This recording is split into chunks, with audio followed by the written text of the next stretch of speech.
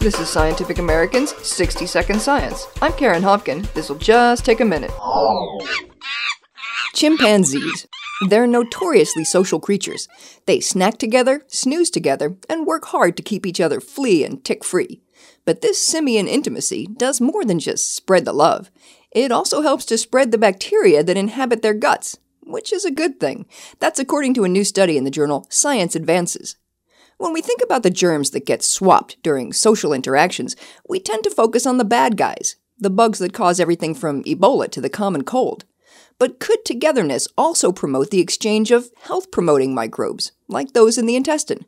To find out, researchers spent 8 years scooping the poop from a troop of 40 chimpanzees in Tanzania, and they analyzed the bacteria present in the samples.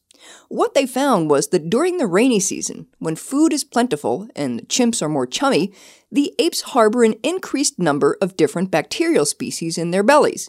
More microbiodiversity, if you will, which could make them more resistant to infections. And the chimps' increased microbe load was not due to them all eating the same stuff.